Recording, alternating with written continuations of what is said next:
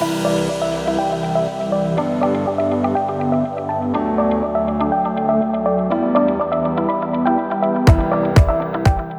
health and wellness providers, we know that better patient outcomes require a whole person, multidisciplinary approach that we just can't provide on our own. That's why I've started the Wellness Center Creators Podcast.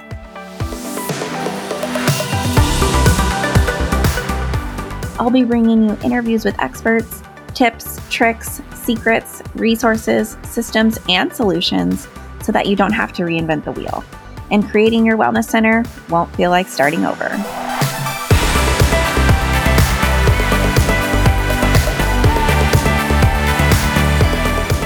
Welcome back, everyone, to the Wellness Center Creators Podcast. Today on the show, we have Kelly Cabrera.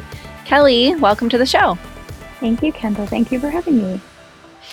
Let's start with you introducing yourself to our audience and sharing a bit about how you got to be doing what you're doing present day. Okay, perfect. My name is Kelly Cabrera. I've been an RMT for 13 years. But I've actually been a clinic or practice owner for just about 10 of those years.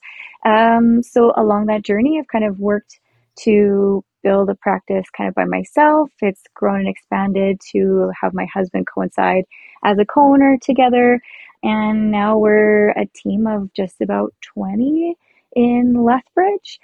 And then from there, I've always loved teaching. So part of being the clinic owner would be like the massage educator. And that's slowly transitioned into helping massage therapists learn continuing education, get credits for what they can do outside of school, and specifically business coaching, which I think kind of hopefully translates to a lot of the listeners as well, because like many, I've also kind of gone the route of a multidisciplinary clinic and adapting and having other practitioners than just massage therapists. So the business aspect I feel is very important, but it's often not talked about enough, I think.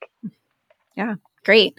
Well, I'm excited to chat with you today. It sounds like we're going to get into some specifics around massage therapy, massage therapist businesses, but also from the multidisciplinary lens. So I'm curious your opinion on, should every massage therapist own their own business? Should every alternative healthcare provider own their own business? What do you think?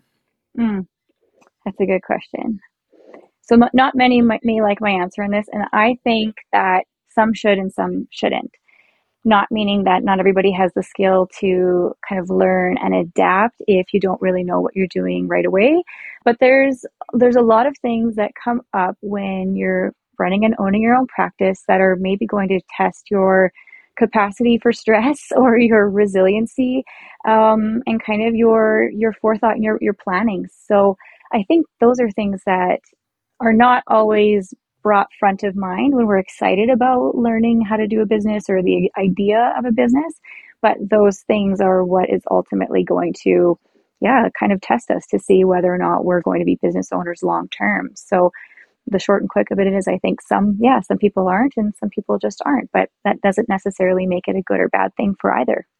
Yeah, I agree with you 100%. And I think it comes down to not even necessarily personality, but more so being in alignment with your own path in your life and your own vision and goals, and being able to work in the way that you actually want to work and finding clarity in that, because there's a lot of misconceptions, right, about owning your own practice, and providers might feel like, well, that's what I want to do because of X, Y, and Z, but that's not actually the realistic experience of it because of all the barriers and stress, like you mentioned. So that might not actually be in alignment for them. Mm-hmm. That's a really good point. Yeah, for sure. I don't think I had a very, I'll call it like business owner type of personality. I don't know, like what kind of personality really is that, right? But yeah, I think I agree with you there. It took me the first probably 5 to 6, I would even say maybe the 7th year or so to really figure out what it means to me personally, is what a business owner is and who they are, what they should do, and kind of like the switch into being a role model more so for clients, but the practitioners as well, and really understanding like what my role should be, and kind of having like a lot of guilt about it along the way, like, oh, I'm not doing enough. I'm not learning enough. I'm not as structured here. I don't have boundaries there. I'm saying yes to too many things. I feel like a chicken with my head cut off, running around the room.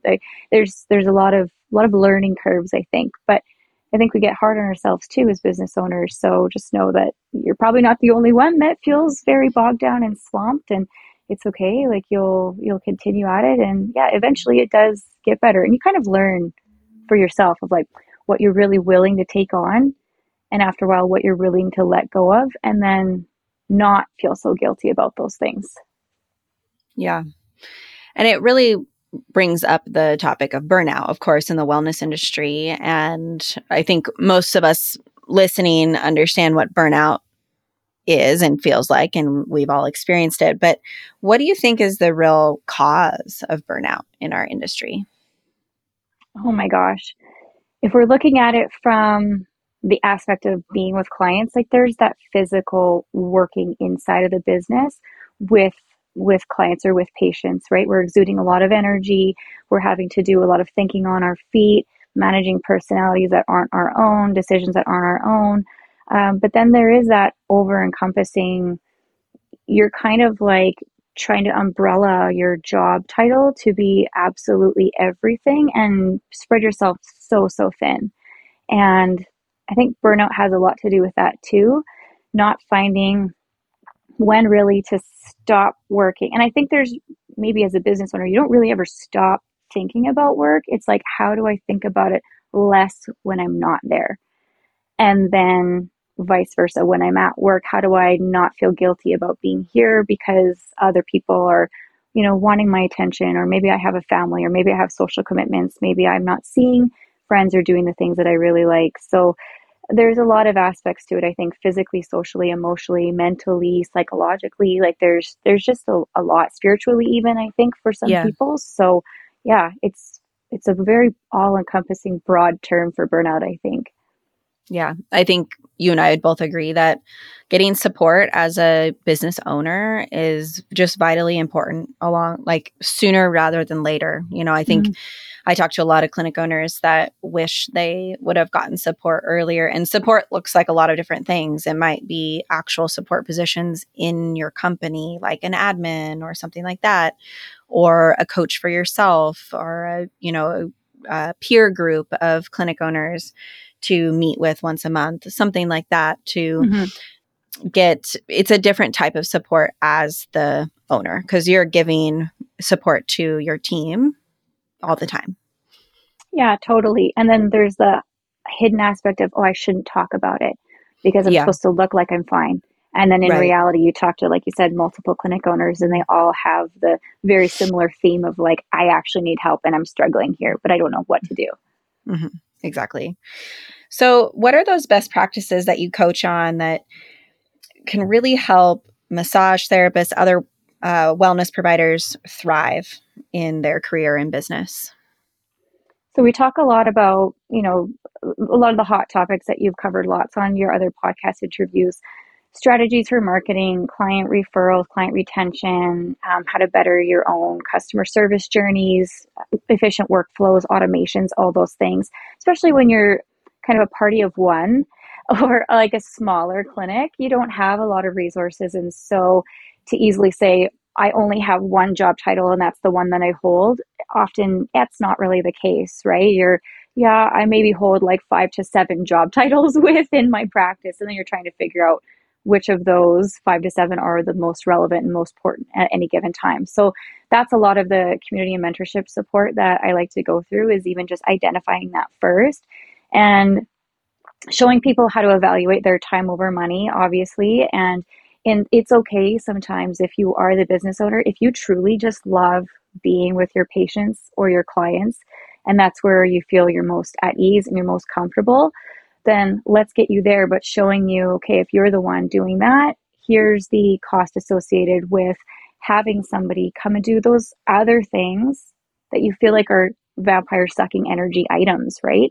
And sometimes just even having it broken down a little bit more of like, oh, okay, that's not going to cost me as much money as I thought, or maybe that's not going to cost me as much energy or stress as I thought. And say they start kind of seeing that, it's okay to take the take the gas off that pedal a little bit and be like, okay, I don't have to be all everywhere. I can still be what I actually want to do. My practice can still run. I can still make the most major decisions, but then it's about trying to figure out how to delegate and train. And that's often a really big complaint as well, right? We always say like, oh, it's just faster if I do it myself. Right. Well, in the short term, definitely. In the long term, what could be faster? What could be a better solution? Mm-hmm. Yeah. Hey, this is Shelby from the Jane team.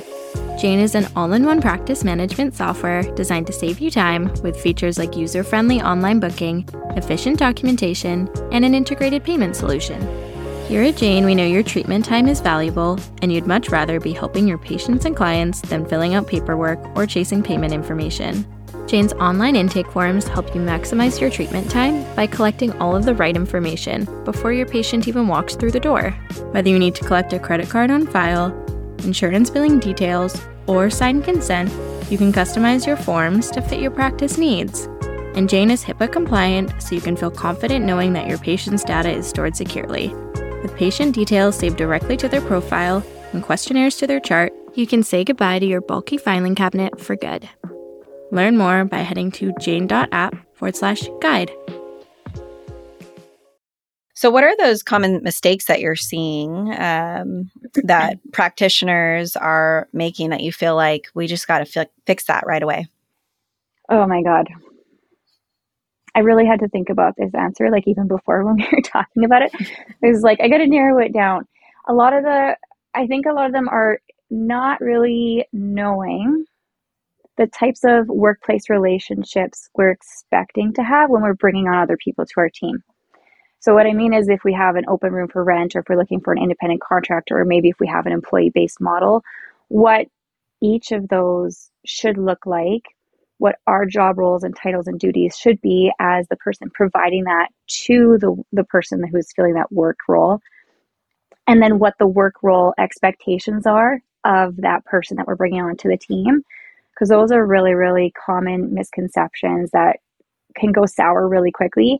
And I think that's one of the misconceptions for massage therapists looking to work in a multidisciplinary setting is they're going to take all my money and they're not going to do a lot for me, or they're going to do X, Y, and Z, and I don't really agree with that. And so now, actually having gone through and kind of trying to create an environment where it's, massage therapists can come to work, they can do what they love, they can focus on what they love, they still get paid really, really well, they don't have to take on basically any stress other than dealing with the client portion, making sure the clients are having a good outcome, and then we handle the rest. I'm like, okay, other people need to learn this system as well, because there is a really happy medium that sits there. But unfortunately, that common idea is kind of like a killer for massage therapists looking for jobs, because it's like it's a stigma, or it's a misconception of thinking of what another clinic site might not provide for them or offer for them. Mm-hmm. I think other things too, massage therapists just like doing everything alone. And maybe that's the same as everybody listening as well, or many practitioners. Yeah. I don't ask for help. I do it alone. School said, oh my God, that's the biggest one. School said I should do it this way. School said I should do business this way. And no matter what kind of wellness background we're from, education teaches us really, really well how to be that education specialist, or how to be that modality specialist. Not enough time to be able to be a business specialist, right? We don't get a BMA, or we don't get a bachelor in business or anything like that. So if that was the case, a lot of our programs would be an extended 4-year period on top of that. We kind of have to learn it on the fly, and there's a lot of mistakes that get made too. Yeah.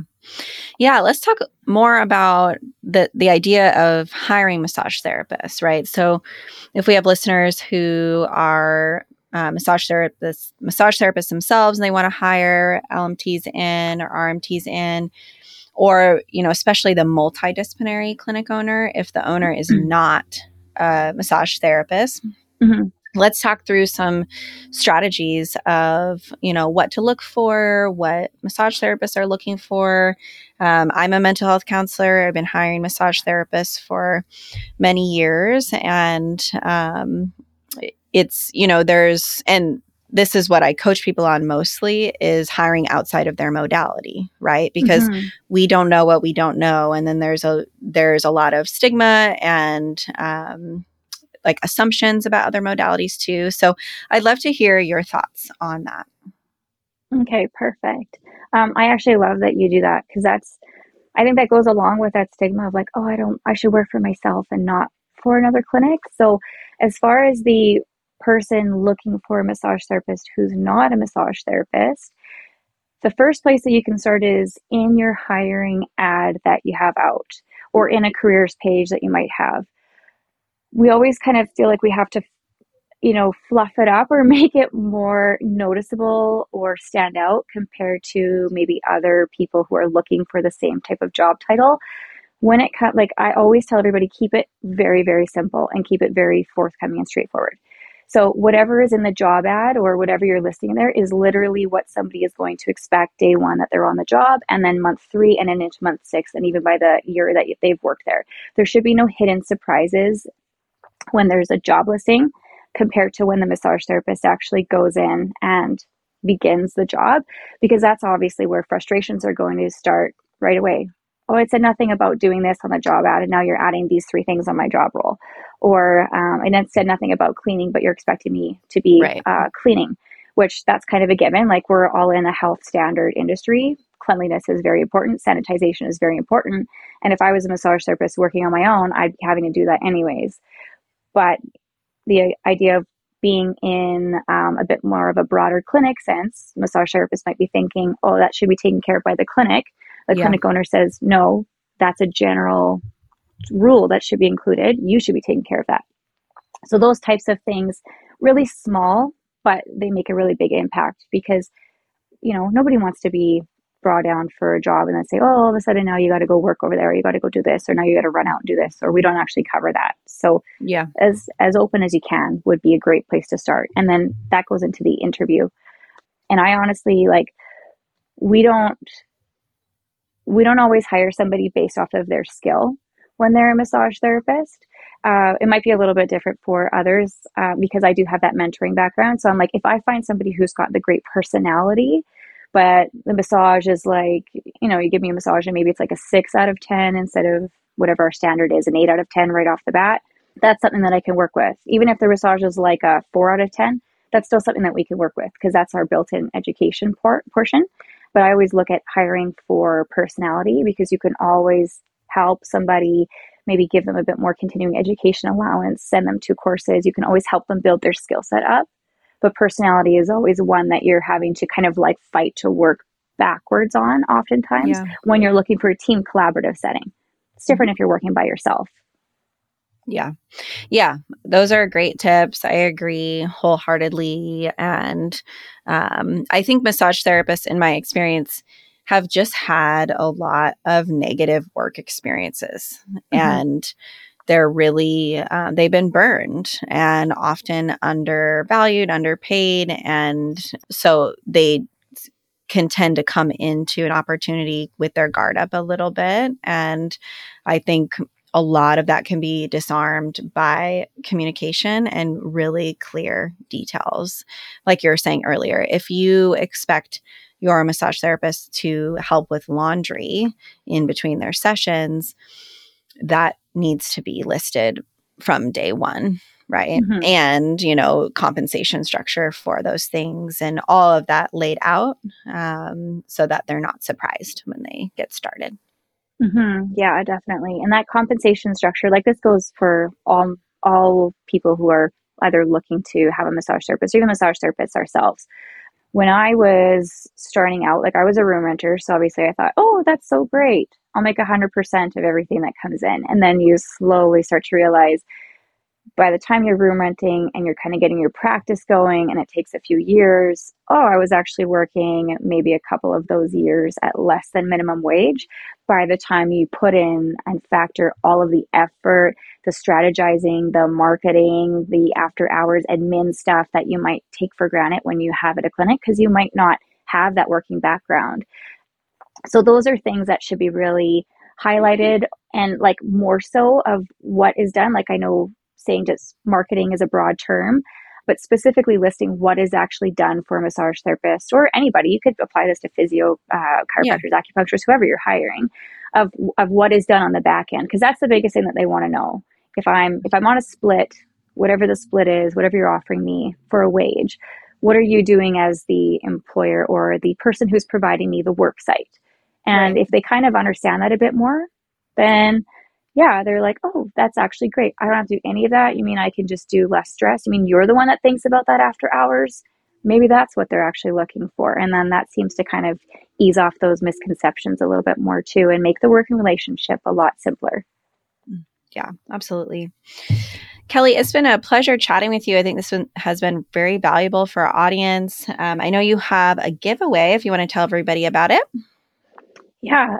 So I have a couple of resources actually. Anybody can utilize them. You don't have to be a massage therapist. They're right on my homepage. One is to audit your Google listings, see if you're actually showing up really well. That gets you attractive clients for free, which is great. And I see this so underutilized in a lot of our therapy clinics. As well as a few social media tips and monthly massage mentorship. But as part of this specific giveaway to the Wellness Creators or Wellness Center Creators podcast, I would like to kind of be an ear to listen in on if you guys need any help at all about hiring massage therapists. So I'm giving away a 1 hour session for free, normally $70, and I can provide the link to Kendall and stuff. But I thought maybe that would be really beneficial if you do have a struggle or if you're finding that your hiring incentives are not working, you're not getting as many applications as possible. It's definitely one of the things I love to help clinics kind of do the workaround, figure out what's not working and let's fix it. So. Well, that's an amazing offer, super generous. And I encourage everyone to take advantage and chat with Kelly. And we'll put the link in the show notes.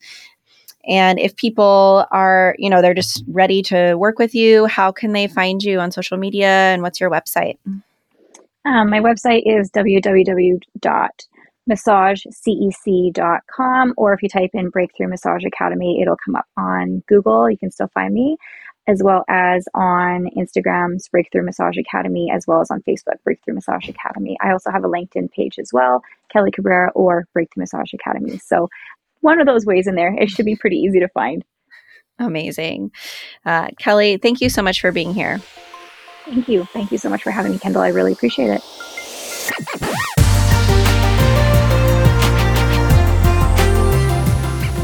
Thanks so much for listening to the Wellness Center Creators Podcast. I hope you enjoyed the episode.